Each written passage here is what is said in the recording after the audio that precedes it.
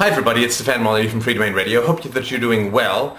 Please drop by www.freedomainradio.com, pick up a copy of my book On Truth, The Tyranny of Illusion, which is how to bring philosophy to bear on your personal life and really set you free individually in things that you can control now. And also, please look for next week my book, which is A Universally Preferable Behavior, A Rational Proof of Secular Ethics, which is how I tackle the great beast of subjectivist ethics and attempt to prove rational and objective morality with no gods and no governments. So I hope that you will have a look at that. I think it will be a very important book. So let's continue our little tour down the 20th century to see what lessons we can gather from this absolutely blood-soaked wreckage of a century wherein hundreds upon hundreds of millions of people were slaughtered like cattle, like pigs, like flies, for the sake of protecting people. There is a fundamental paradox, of course, which is why I argue for the absolute immorality of the state, which is it's quite mad to say that I wish to protect my property, and the way that I'm going to do it is to create a massive monopoly of violent power which gets to strip me of my property at will. It's completely insane. It's like saying, I want to protect myself from being raped, so what I'm going to do is hire a bunch of bodyguards who can rape me night and day whenever they see fit. It's completely insane. No rational human being would ever create a state in order to protect his property. No rational human being would ever create a state to protect his wife, his children, his own life.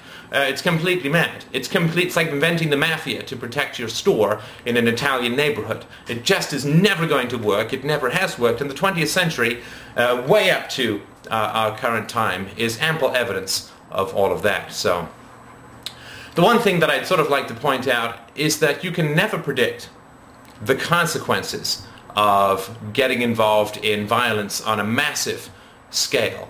Even on a personal scale, you can never figure out what the total consequences, long-term consequences of violence is going to be. But if we go back to where we started on the last show, which was the First World War, we talked about how the First World War, the balance of power was vastly unbalanced or imbalanced by the United States coming in with war materials, 100,000 soldiers, and the energy of a young and vigorous nation, thus tipping the balance to the Allied side, allowing for the Treaty of Versailles, and so on. Now, what a lot of people don't remember, in particular about the First World War, was, of course, there was an Eastern Front and there was a Western Front, just as there was in the Second World War. Although Russia was spending millions of men on the Eastern Front in the same way as she did in the Second World War. And so Germany was fighting a two-front war, which is one of the reasons why, it was a central reason why once Hitler went to the coast, to Dunkirk, in May of 1940, he immediately began turning and preparing for Operation Barbarossa, which was the invasion of Russia, because he knew Germany can't fight a two-front war. That was the big lesson from World War I. So, America comes charging in to the First World War, vastly unbalancing the war efforts of the Allies relative to the Germans. So what happens? Well, the Germans send a little gentleman named Ilyich Lenin to Russia through Finland.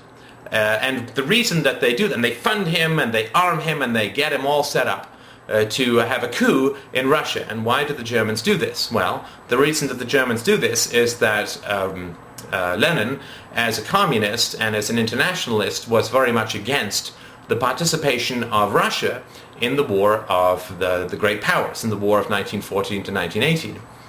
So they needed to get Russia out of the war. And as America came charging into the war, the Germans were desperate for any strategy to get themselves out of the war. So they shipped Lenin off with arms and with weapons to Russia, where he is successful in the Bolshevik coup of November 1917 and sets up the totalitarianist state of Russia, and overturns the Mensheviks, who were more peaceful, more democratic, more moderate, and sets Russia onto a 70-year course which costs the lives of approximately 170 million, 80 million people.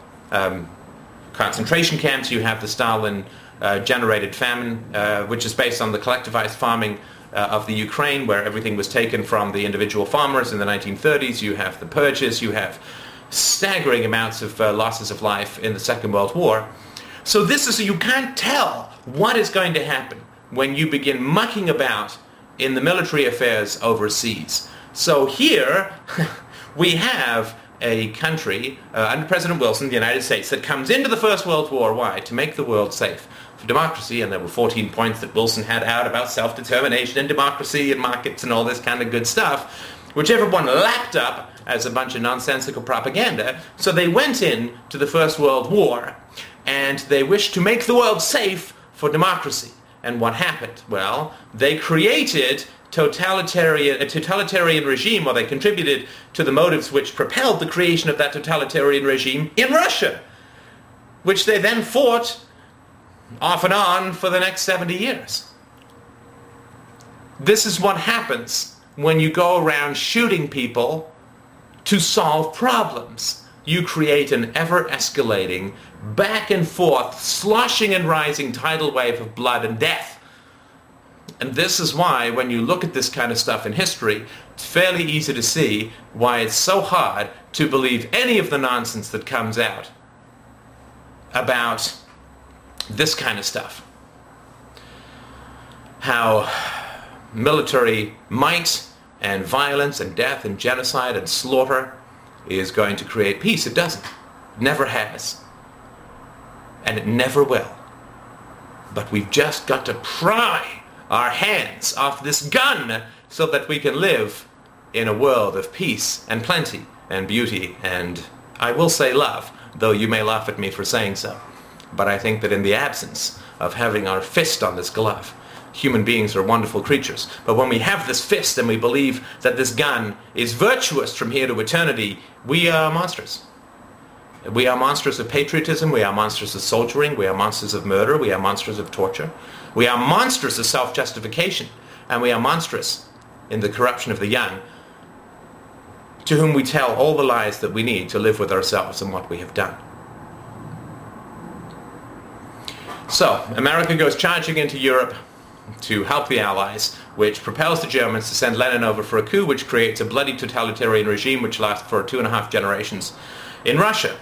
What happens then? Well, there is, in Germany, of course, a very strong Jewish community, and very successful. They ran 2 of the major newspapers. A Jew was foundational in writing the Constitution for the Weimar Republic. And like most intellectuals, and the Jews are overrepresented in the intellectual races, in the intellectual sphere, of course, they were left-wing, they were socialist, and of course a lot of them were communists. Marx was a communist, Lenin, Trotsky, a lot of the founders of the Russian communist dictatorship were Jewish. There's some estimates that say 2% of the Russian population were Jews, but over 50% of the communist elite in Russia were Jews, right? And so, at least in Germany, I'm not going to say about the rest of the world, and I'm certainly not going to talk about reality, because I'm just going to talk about perception. In Germany, the communist dictatorship was seen as a largely Jewish phenomenon. It doesn't mean exclusively, but it means a largely Jewish phenomenon. And this is the same way that we call Nazism a German phenomenon, even though Hitler and a lot of other senior Nazis were Austrian or non-German. It's just, that's where it happened, and this was the major cultural influence. So for the Germans, they looked at the Russian experiment as a Jewish experiment. And what they did was they said, okay, well, what happened when the Jews, quote, got into power in Russia? Well, of course, what happened when the Jews got into power in Russia through this communist revolution was they began slaughtering all the, quote, Christians, right? I mean, don't get me wrong, nothing about Jews in particular. I apparently am Jewish myself, though I don't care, because I have no interest in collective identities, because they're not identities, they're just cults. But this was the perception in Germany, that a central issue that was occurring was that the Jews had gained power through communism in Russia and set about slaughtering the kulaks, the Russians, and they started persecuting the Christians. And there was, of course, a genocide in Russia that occurred after the assumption of the communists to power that was huge, staggering, millions, one of the largest genocides in history, and it was perceived to be of Jewish leadership towards Christians. So then, when you have an enormous fight brewing in Germany between the Nazis and the communists, there is a perception based upon the view, again, I'm not going to say whether it's correct or not, this is just saying there's a perception, based on the view that it was the Russian Jews who were killing the non-Jewish Christians, the Russians who were Christians, that if communism came to power in Germany, that the same thing would occur. If communism came to power in Germany, that the same thing would occur. That there would be a Jewish leadership that would start killing all of the German Christians, because that's what they saw happening over in Russia. So Nazism can be seen to some degree, no justification for either system, they're all monstrous, communism and fascism. But Nazism can be seen as a reaction to this fear of a Jewish genocide in Germany or in Europe because of what was perceived to be happening, and not entirely inaccurately, but what was perceived to be happening in Russia. So if the Jews get into power through communism, they'll start killing all the Christians. So they're starting to try and do the same thing here, and the communists were making great gains in the 1920s and early 30s in Germany. So we need a white, racist, nationalistic, German-only, they didn't just wake up one morning and say, we hate all the Jews. It's not how human beings work. If you don't know the history, all you end up with is caricature and projection and nonsense and fairy tales and mythology. People don't just wake up one day and say, ooh, let's hate all the Jews, let's kill all the Jews. Right? Of course, that's completely immoral. When I say get rid of the government, I also mean get rid of genocide as well as war. But this was the perception in Germany. That's why they were afraid and hated and feared the Jews, because they saw this genocide which they perceived as Jewish going on in Russia, and they saw the same activity going on here. They looked at many of the leading intellectuals who were left-leaning or communist and Jewish, and they said, well, they're going to do the same thing here. They're going to get a Jewish elite is going to take over through communist methods in Germany, and they're going to start killing us all, so let's get them first. And again, this is sort of what I'm trying to say. You can't predict what happened. America said in 1917, we're going to go to war in Europe on the side of the Allies. And what happens? Well, we talked about some of the effects in the last podcast. In this podcast, we're talking about this fact that it caused Germany to support a revolution in Russia, which caused the deaths of millions of people, propelled a whole bunch of people into power that the Germans saw as Jewish, and then the Germans were terrified it was going to happen to them, so then you get Nazism as a reaction. Do you see how this pendulum just keeps swinging back and forth? And you can't tell. You can't tell what happens when you start wading into foreign countries and blowing things up and shooting people. But you can always tell that it's going to be really, really bad. Really bad.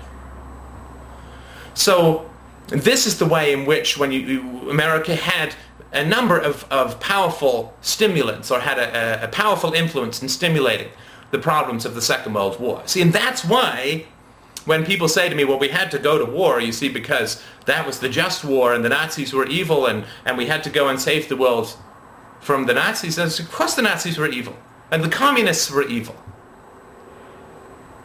But it was the intervention that created the imbalance, that started swinging the pendulum wildly in Europe, that ended up with millions of lives being smashed and blown into smithereens, with genocides and holocausts and fire bombings of civilian cities and nuclear weapons being dropped on civilians. You reap tenfold, 1,000-fold, 1,000,000-fold what you sow. To take another small example, you could go on and on with this stuff, but I won't bore you with it. I mean, you could go from the ancient Greeks through to the modern Roman Empire of the Americans, and there's just example after example after example of exactly the same thing happening, of governments failing to protect citizens, of governments ending up spending the lives of citizens by the millions, and then in an ex post facto rationalization, everyone says, well, that was absolutely necessary, you see, because so many of us got killed. It's absolutely necessary. It's the same way that people say, well, yeah, 600,000 people got killed in the Civil War in the United States, but it was to free the slaves, which is pure nonsense. Which is pure nonsense. Had nothing to do with freeing the slaves. That was an afterthought. It was the expansion of federal power over the southern states. And slavery was a great evil, but it's not that. I mean, why was it that only America had to have a civil war that cost the lives of hundreds of thousands of people to get rid of slavery? Every other single damn country in the world got rid of slavery without that. Because it wasn't about... Anyway, you get the idea. So let's have a look at a more modern case. And I've talked about this before, but I'll be relatively brief on it. So, of course, after the Second World War, there is an exhausted Western powers, no capacity to wage war for at least a generation. They had just burnt themselves out completely. So many people had gotten killed. The pound was completely crapped out. Everybody was off the gold standard. It was a complete mess. So, of course, the communists take this advantage in China to take over, and you end up with another communist dictatorship. See, this is what it's all so awful, and so we will not be able to laugh about this for 10,000 years. But there will be comedies in time when people say, oh yeah, they went to save the world from totalitarianism. And what happened? Well, 500 million people went into the maw of Chinese communism. And, oh yeah, they went originally, France and England went to war to save Poland. You see, because Germany had invaded Poland in September of 1939. And so they had a treaty and they went to go and protect Poland. Oops, damn. What happened to Poland at the end of the war? Oh, so sorry, you got sucked into the Soviet war, where an entire generation of you will be fed into the concentration camps, the gulags. So sorry, but the intention just didn't quite make it. But this is always the way. This is always the case. We went to save the world from totalitarianism, you see, because Germany was very dangerous and bad, which it was, and so we surrendered a massive tens of millions of people to the Soviets at the end of the war. We didn't save people from totalitarianism. We simply expanded totalitarianism. Russia took all of Eastern Europe at the end of the Second World War. How is that saving people? We just moved it. We just moved it. It doesn't get rid of these things. The only thing that gets rid of these things is philosophy, is rationality, is personal integrity and courage. Not shooting people. Shooting people does not solve problems, does not change the world, does not change people's minds. It just exposes them to sunlight, not the light of thought. So, of course, they accidentally find oil in the Middle East, and one of the reasons that you ended up, that England promised Palestine to the Jews in the Balfour Declaration was because in order to get loans to continue the First World War from Jewish bankers, they made a promise to support the creation of a Jewish state in Palestine, the Jewish state of Israel. So this gets set up, and of course everyone gets attacked. The Jews get attacked right away because they've set up, for their own lunatic reasons, they've set up their country right in the middle of everyone who hates them. It's a state of perpetual danger, just like 1984. We are always at war with the Arabs, and they get a good deal of goodies from the Jews around the world, and so on. But the Anglo-American companies who had found the oil and were sort of gathering the oil were viewed as very great prizes by the Arab governments of the time. And so, of course, what happened was when the Allies had finished fighting the Nazis, they said, okay, well, screw those Eastern Europeans. We're going to surrender them into slavery under Stalin. To hell with them. What we're going to do is we're going to just sort of retreat, and we're going to lick our wounds. Oh, and now now that we're out of the Middle East and we can't possibly go to war at the moment, the Arabs are taking and nationalizing because of their socialist propaganda, which we largely fed to them through our intellectuals. They're now nationalizing the oil companies. So they stole all the oil companies, and because the West had just been in a big war, they couldn't do anything about it. And not that they should have, because that would have worked out even worse. And so the Cold War goes on and on. We'll just sort of talk about this last thing that culminated in 9/11 so that you can understand that this stuff just never works, right? So in order to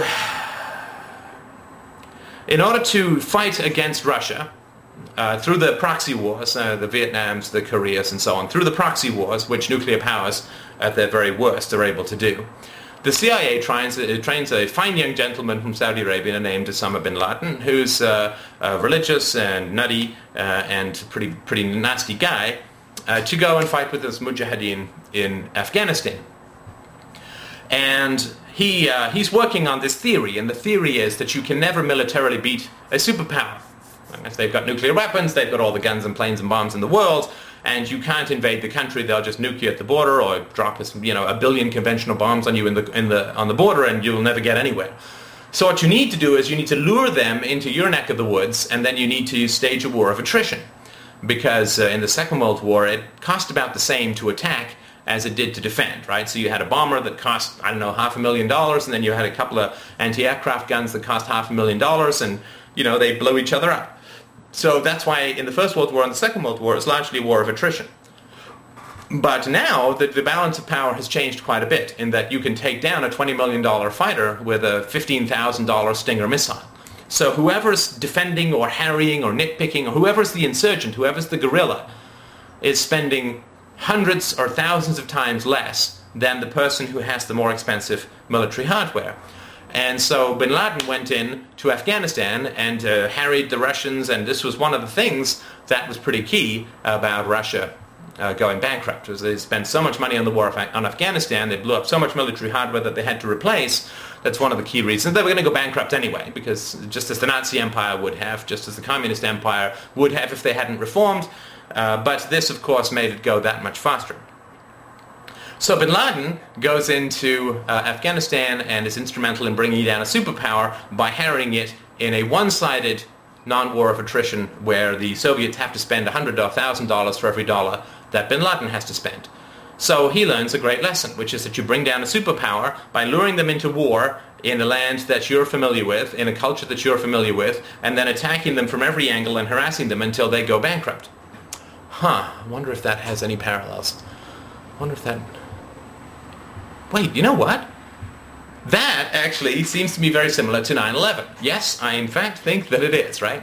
Because, of course, in the first Gulf War, they lied to the House of Saud, the Saudi leadership in Saudi Arabia, and said, oh, there are lots of Hussein's troops and tanks massed along your border, he's going to invade. They faked all the photographs, and so the House of Saud said, oh, God, give us some American troops. So the American troops all went to Saudi Arabia, and they're there propping up the House of Saud, which is hated by fundamentalist Muslims because it's considered to be westernized and corrupt and decadent and evil and leading people off the path to evil and the great Satan and so on. So they hate the fact that America has troops stationed in Saudi Arabia. Just as if you live in America, you'd probably be kind of pissed if China had hundreds of thousands of troops stationed all over the United States propping up a local dictatorship. Well, you would not be that happy with that either, right? So, of course they want the US troops, and there's almost 700 US bases around the world. It's a ridiculously far-flung military empire. So, he knows that he can't fight the troops in Saudi Arabia because they're propping up the ruling class, the House of Saud, and because America is far superior militarily. So what does he do? Well, he cooks up a scheme where he says, how am I going to lure America into attacking Muslims? How am I going to lure America into a war in the Middle East? Well, 9/11 happens, everybody goes completely insane and never asks a single question about history or where it came from or what happened or what's going on, but it's like, kill, kill, kill, kill! Get them back! Punishment, vengeance, murder, war! Oh, it's always worked out so well in the past, hasn't it? Always so fucking great in the past, let's try it again. It's a goddamn lesson we have to keep learning over and over and over again. It's embarrassing how ridiculously slow we are on the uptake about the practicality of violence. So America goes charging into the wrong country. As one comedian said, wait, 17 of the 19 hijackers were Saudi Arabia, we invade Afghanistan, what did we do, miss? So America goes in, and bin Laden then starts to apply or the Al-Qaeda applies exactly the same lessons that the CIA and bin Laden and the Mujahideen cooked up to go into Afghanistan, which is you draw the military power into your neck of the woods, you arouse local popular resentment, and you just start picking them off, and they have to spend way more money and way more goodwill fighting you than you ever have to spend fighting them. 9/11 cost, what, $150,000 to pull off? America has spent, what, $500 billion responding to it? I wonder how that's going to go in the long run. I wonder which empire is actually going to go down.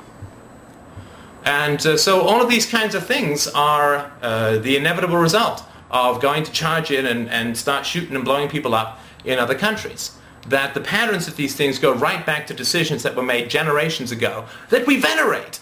That we venerate. And we say, well, First World War was a noble war, and then the Second World War was a really noble war. Well, no. It was just cause and effect. I mean, the Second World War can be arguably traced directly back to America's decision to enter the First World War. And then all the ramifications of that, including the Soviet Empire, including the Chinese communism, including the nationalization of the oil companies by the Muslim governments, by the Arabic governments, and of course all the mess that has continued on since then. Over and over and over again, this just keeps going on and keeps going on and keeps going on until we can pry our fingers off that fucking trigger. We are just going to spend our children's lives in blood until the end of time. And why not give up the illusion that murder can be virtuous? And why don't we learn to think instead of kill? Thank you for watching.